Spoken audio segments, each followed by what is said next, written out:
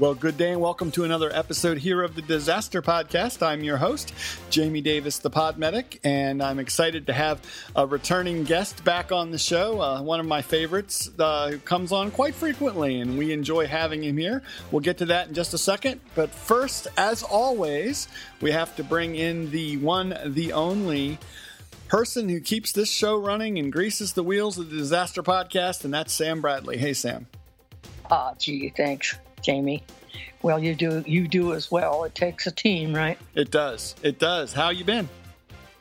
Pretty good. We finally, last time I talked to you, we were having a monsoon out here, but I think it's just back to our regular afternoon thunderstorm. So we're not drowning anymore, which is good. But funny, I should mention that we're actually going to be talking about water tonight.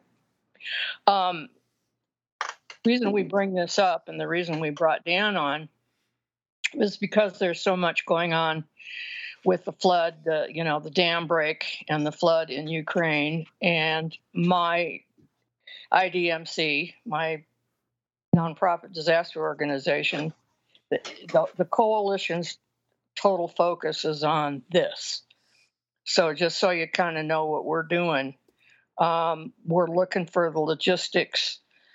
We got expertise in all kinds of areas, looking for water pumps, water filtration systems, power generators, medical supplies, as always, and whatever effect there may be on healthcare facilities. But it looks like that isn't as bad as it could have been. So because of that, and this is a daily thing, getting the intel on what's going on with that. And of course, I think about Dan because anything that falls down or gets underwater or, If a structure falls down in a forest and I'm not around there to hear right. Did it actually happen? Like, what the hell just happened here? Okay.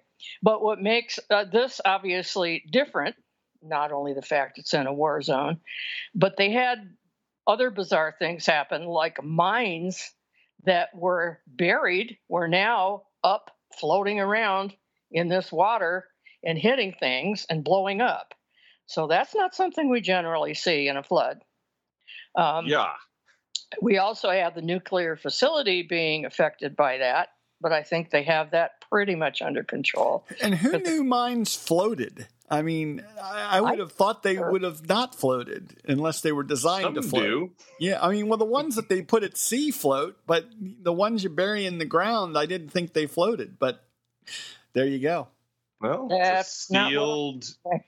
They did come up when we're floating vessel with air in it. Yeah, true. Yeah. I stand corrected, but obviously they are floating because they are floating up and blowing up, which is causing a whole host of issues. Yeah, so it seems as though they have that under control because, of course, they had to shut down some of the stuff in the nuclear facility. So there's just so many pieces to this, besides the flood itself, besides all the displaced people and the humanitarian need. It's just crazy. We'll talk more about that in a bit. But, Dan, you are going to have to kind of stretch your expertise here because when we're talking about recovery, all of these homes that were destroyed, they're a much different structure than we're used to here in the US. I don't know if you want to hazard a guess on that. Yeah. Well, I guess we can start there with I'll start first off with a thank you to someone who will remain nameless, but I am indebted to for sending me some really, really good as factually as we can get it, YouTube videos from Belarus. So I've got a friend over there, and I was like, what do you know about this? Her family's pretty close to kind of both sides of the stuff over there. So big thank you to my friend for pointing me in a direction to get some of these things started. And one of the things that stood out as I was watching, the YouTube channel, if anybody listening is interested, it's Maxim Katz, and he's I'm not sure if he's from Belarus or Russia, but anyway, he speaks Russian. So thank goodness for subtitles because I don't speak Russian. one of the things that stood out is, if you remember your history, this same area was invaded by Nazi Germany in World War II, and they spent decades rebuilding, and now they get to do it again. Well, the whole country is going to need to be rebuilt. Yeah.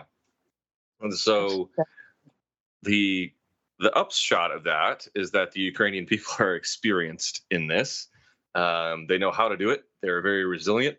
And one of the things that we talk about a lot at NHERI is, what does resilience really mean? It's the amount of time it takes a population or infrastructure to return back to functioning and whatever normal looks like.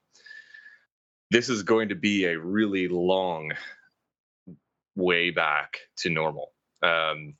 Some of the things that we're looking at, there's a really great article from the journal Nature. Before I get into that, what I really like talking to you guys about is, how do you find good sources of information on things that are developing? So one of the things that I look for is a scientific journal like Nature, because there's going to be bias everywhere that you look, but these types of publications are motivated by, what is the science, what does the evidence tell us, and stay really light on speculation. So a lot of what this article talked about is that this is a pretty old dam. It's Soviet era, 66 years old, almost 70 years old, and not very well maintained over the past couple of years, and also has been shelled multiple times because it's a bridge as well as a dam. So something to consider, some of the scenarios of how this may have happened. One of the more interesting ones to me is just not nefarious at all. It's in a war zone. The occupying forces of Russia got a little bit more to occupy their brain power than doing the daily maintenance on a really complex hydroelectric power station, and they just let it go and assumed that it would do its thing. And that's how you get a dam failure, is by not paying attention to the maintenance of critical infrastructure. Do you know what that bridge was made of, Dan? Or I don't know what. I mean, lots of concrete, lots of concrete, concrete and steel. Yeah, I mean, I live near a dam on the Susquehanna River at the top of the Chesapeake Bay, the Conowingo Dam, which is, goodness gracious, it's got to be at least 100 years old. I think it was made back in the 1920s.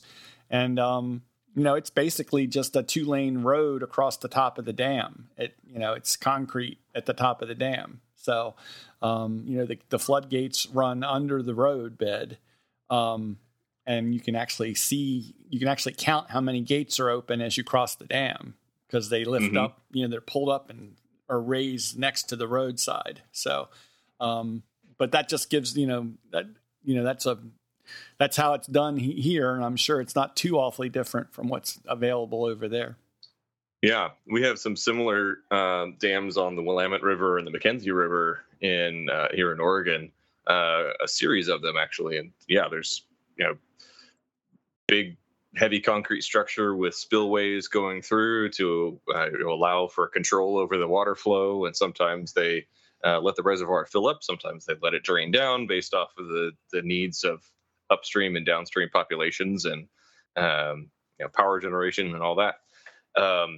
Something that is unique about this dam is it's, as Sam mentioned, we've got a nuclear power station that feeds off of the reservoir for its cooling.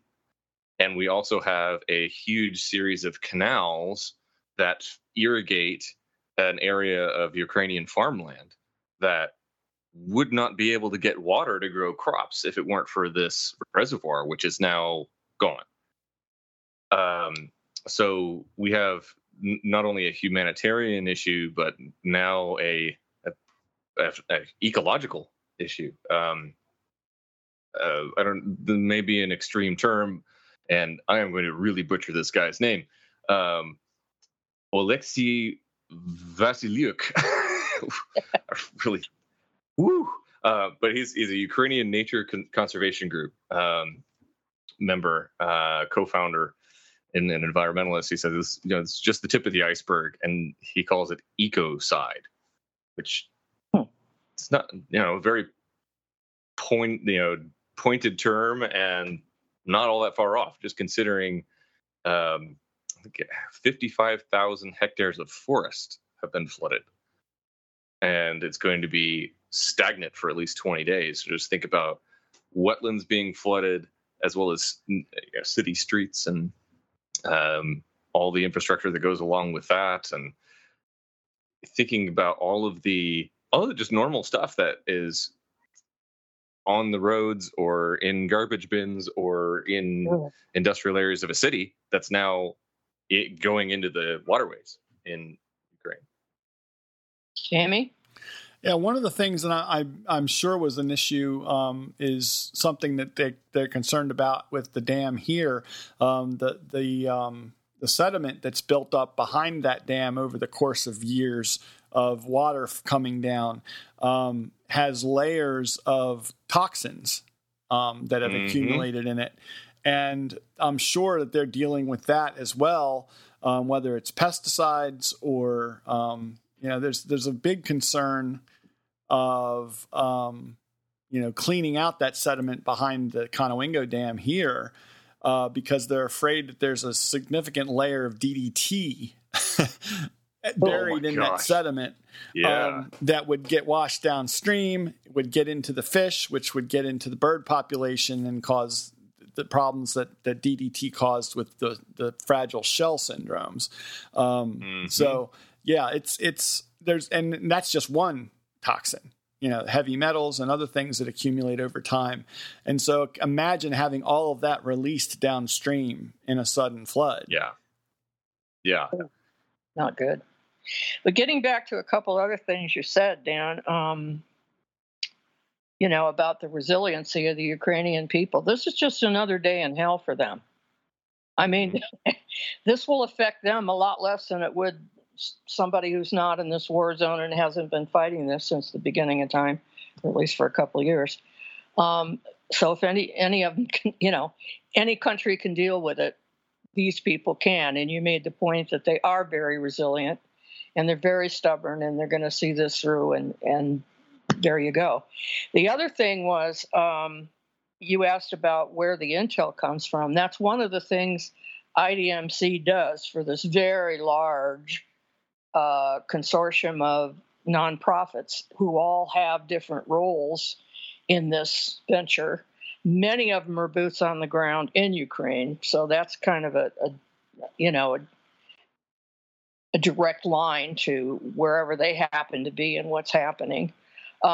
We also have a lot of subject matter experts all over the world in different things that are plugged into what's going on. So we get a lot of good information. In your videos, I haven't had time to watch them, but I'm interested in doing that. And we have one that came from, I think, Med Global, one of our partners, that's showing the other side of that as we look for donations, so we can get water pumps and filtration systems and things to send over there. So just thought I'd throw that in. But, when we're talking about and we've talked about this in general when we're dealing with floods, which we had a lot of last year, the humanitarian needs. There were 700,000 people, without homes, without electricity, without drinking water, and that's obviously way at the top of the list. You mentioned the crops, so that's going to affect their ability to, not only get food, but their export. Right. With health issues, you guys are talking about all the nasty stuff that's going to come up out of the soil. And I didn't think about it from what Jamie says. Well, it affects the fish, and the birds eat the fish, and oh my God, there we go. Yeah. Not that it's as you were mentioning crops again, I was like, oh right, one of Ukraine's biggest exports is wheat to places like Somalia and other places around the world. That, I mean, they're already downstream effects of the war in Ukraine that are now going to go on even longer, affecting other countries around the world that depend on exports from Ukraine, which, in the U.S. we don't really think about much, but they export quite a bit to a few different countries that really depend on that, and it drives up food prices around the world, and oil prices and other things, because of what's going on there. Yes, so this will have a long-range effect on more than one nation, not just Ukraine, unfortunately. So, Danny, in general, when we're looking at, are any of these homes likely to survive? I don't know if the floodwaters have gone down all that much. Yeah, I don't know. So when I've seen flooded homes, it was after Hurricane Harvey, and we're going to go into pure speculation land here of how Ukrainian homes are constructed. But if they're anything like homes in Texas, wink, wink, nudge, nudge. I'm assuming there's at least something akin to drywall, right? So we have one of the big things that happens after a flood is you get mold and you get critters growing in places where they ought not to be. And even if the structure is still sound, it can be so expensive to rehab a home that it's just not worth the expense. And so many of these flooded homes, you may have sediment, you may have a foot or two of water damage. They're going to be ripping out mud and muck and having to redo all of the interiors. So even if the structure is sound, it's still going to be really, really expensive to rehabilitate these homes. It's so sad because there's so much other parts of the country that are bombed out, and like I said earlier, the whole country's going to have to start over. So I guess this is no exception, unfortunately. Doesn't sound like any of these homes would probably be salvageable. Right. The other thing that's troubling about this, there's a lot of troubling things about this. Russia is in control of the area that this dam is part of, and they are washing their hands of any responsibility for the collapse of the dam. They're not allowing any, or not even saying that there should be any engineering investigation of the cause of this collapse, because one could speculate that would mean they have violated the Geneva Convention, which one of the laws in there that is in there for a reason, to protect civilian populations, says in a war you cannot target civil infrastructure that a large population depends on, like dams and hydroelectric power structures. So it's really tough to get any reliable information about why this may have happened, because those that are in control of it are not allowing anyone to investigate. Well, targeting the civilian populations is a whole separate issue. We don't need to get in. Yeah. This is more on the engineering side and the hazard side of it, but it's one of the things that if this was a normal flood, right? If this was a flood caused by rainwater or landslide or what have you, we would have folks like our rapid reconnaissance team going out there, or the any of the extreme events reconnaissance teams. There's a whole boatload of them with different focuses, but they would go out with instruments. They'd probably survey the population and ask about the social impact of the event.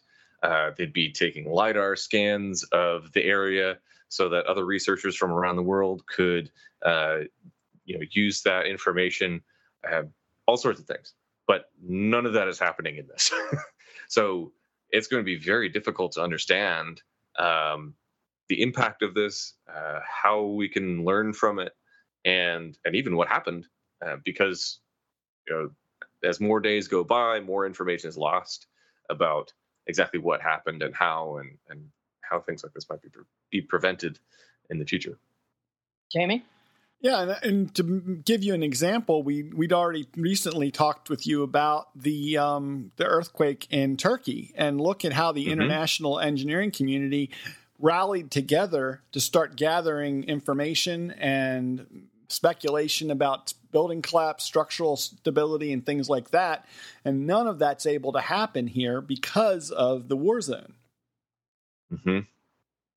Yeah, that's what's really sad. I expect, like Dan was saying, that, even in other countries, they're, as people with other subject matter experts would send their teams in to help. But because of the fact this is in a Russian-controlled area, that's just not going to happen, which is too bad. And like you said, Dan, there's a lot that could be learned, especially for other dams in other countries that are similar to this. But we're going to lose all of that, unfortunately. Mm-hmm.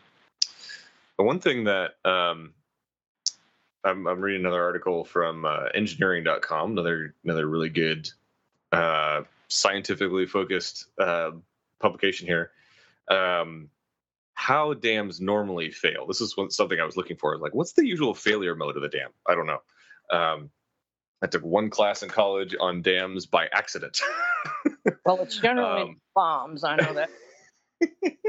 But one of the things that they talked about that's interesting, because dams have failed in the past. Normally, they would fail where the concrete interfaces with the earth, with the ground. They usually start at the sides. And this is actually from a professor of engineering at the University of Maryland, Gregory Bacher. So he knows what he's talking about. And so this is, again, points back to something we can only speculate about. What actually happened here, whether it's sabotage or what have you, some sort of internal explosion or lack of maintenance and results from shells, things like that. But just when we're looking at things like this from an engineering perspective, we got to ask, what is the normal failure mode for things like this, and what are the usual effects? Well, that's a good point, because I hadn't thought about the fact it was in Russian-controlled territory. But you would think if it was, in fact, some other failure, it doesn't make a lot of sense that they're going to blow up a dam in their own occupied area. But that would kind of get them off the hook politically if they would take to figure that out, don't you think? Right. But I guess that's not where their focus is. Jamie? Well, I think, and this is the military speculation that I've seen in our news here, is that the anticipation of an Ukrainian counteroffensive this summer was something that flooding, miles of area would somewhat hinder in some areas below the dam.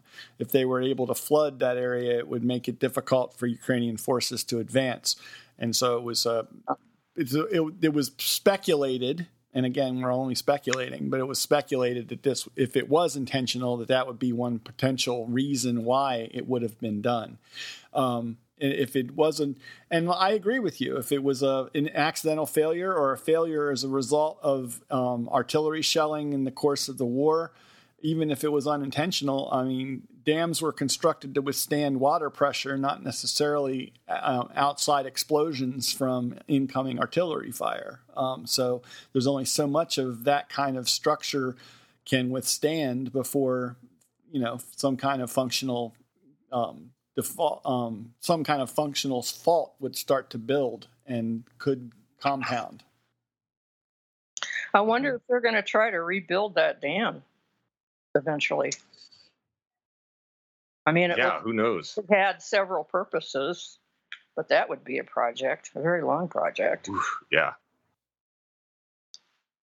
But build it back better. Well, and that's the that's the point. Who's going to pay for it? It's going to take decades to rebuild this, and that's after hostilities are completed, right? Right? And then if that happens, there's going to be a lot of discussion on, does it need to be rebuilt? Is there another, do they need that dam in that place, or is there a better location for it now that we know other things? I mean, that kind of thing, that kind of planning takes years and years to do before you even begin construction again. Mm-hmm. Right. Well, I'm quite sure if things go well for the Ukrainians that a lot of countries will be sending people to help them rehab and recover. That would be a big part of the plan that probably wouldn't come sooner than a lot of other things, but who knows? I guess we'll have to wait and see. Yeah.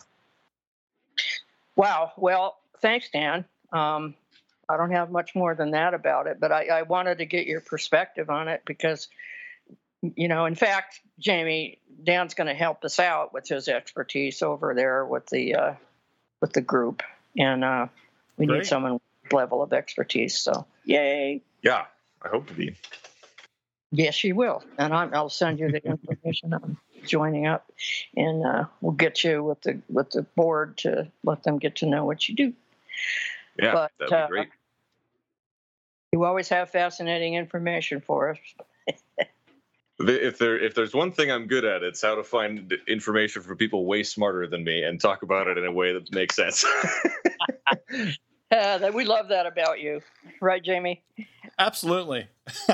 I don't know what we'd do sometimes without Dan to be here to fill us in on what's going on and how things can be made better for the next time. That's one of the things I most look forward to when disaster does strike, is to find out what is being done to mitigate the next disaster. And it's always great to know that Dan and the other folks that on his team and with NHERI in general are right there working on it all the time. Yeah, I why did that definitely appreciate it, and we'll say definitely thanks from the entire NHERI network, and it's always inspiring to get to see what scientists and engineers are doing to help make our society more resilient. On a positive note, and give you a little bit of an update on something non-dam related here. I was just up at Oregon State University's Wave Lab, which actually they probably should do a project on this failure in the future. So if anybody's listening and needs an NSF proposal idea, this would be a really good one.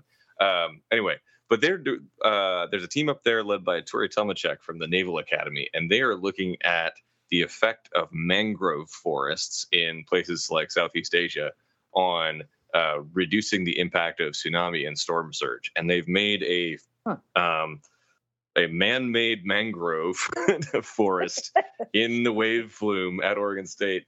It's really, really cool. So I'm just always blown away by the kinds of things that they build and test at places like that. That's fascinating because the mangroves, if I'm thinking correctly, are the ones with the roots that kind of grow down like stilts. Oh, yeah. Yep. Awesome. Really thick roots, and they're studying things like how dense do they actually need to be, and does placement matter in being able to affect waves coming onshore from either storms or tsunami. Fascinating. Ooh, interesting. Yeah, we'll have to hear more about that later on. Yes. Well, Dan, Jamie, we always learn something from Dan, don't we? We absolutely do, and we always appreciate him taking some time to come on from his busy schedule and time away from his family as well at this time of night. So thank you, Dan. Where can folks find out more about what you and NHERI are doing? Yeah, you can find us on our website, designsafe-ci.org. We're pretty active on Twitter in a few different ways, but if you just search NHERI Design Safe, there's also the NHERI Graduate Student Council and the User Forum. They also have their own Twitter accounts. And let's see, if you get on to Design Safe, you can join our Slack channel. It's free. And if you've got questions for engineers in the geotechnical space, or wind engineers, or coastal engineers, anybody like that, you can ask them directly. Or if there's a hurricane coming and you're wondering what's going on and who has the best sources of data, we do. So it's free and available to the public, as is all of the data from all of our tests. If you're a scientist or an engineer or a graduate student working on a project, all of the data that NHERI produces is free and open to the public. You just need to sign up for an account and you can use it. Fantastic. Always exciting to let folks know that resource is there for them, and it's fascinating information. We've pulled on it and used it and linked to it in our shows for many episodes now, and can hope to do so again far into the future. So thanks again for coming on tonight, Dan. Yeah, thanks for having me as always. It's a pleasure. We'd also like to thank Joe Holly, Dr. Joe, and the team at Paragon Medical Education Group for their continued sponsorship of the show. Make sure you check out their website at paragonmedicalgroup.com. Let them know that you appreciate their support by stopping over and visiting, leaving them a note to thank them for supporting the show all these years. And we do appreciate that. So definitely check them out. Sam, where can folks find you? Well, on social media under Sam Bradley or Sam Bradley 11, in our wonderful Facebook Disaster Podcast group, and disasterpodcast.com. How about you, Jamie? Folks can find me under the handle Podmedic in most social media locations, so look me up or follow me there. Of course, our Disaster Podcast Facebook group is always growing and an exciting place to ask questions and check in on episodes. We link the episodes there, and when possible, we tag our guests so that you can ask them a question directly in the comments. So definitely head over there and check that out.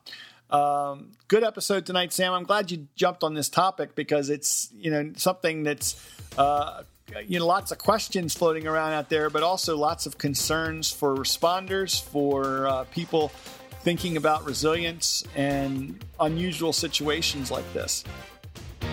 Yeah, Dan will be a real asset with what we're trying to do in terms of this flood. But it just goes to show you, too, that no disaster is ever simple. The ramifications are astronomical. So we have to look at all sides of it. So, okay, folks, stay safe. We'll talk to you next week.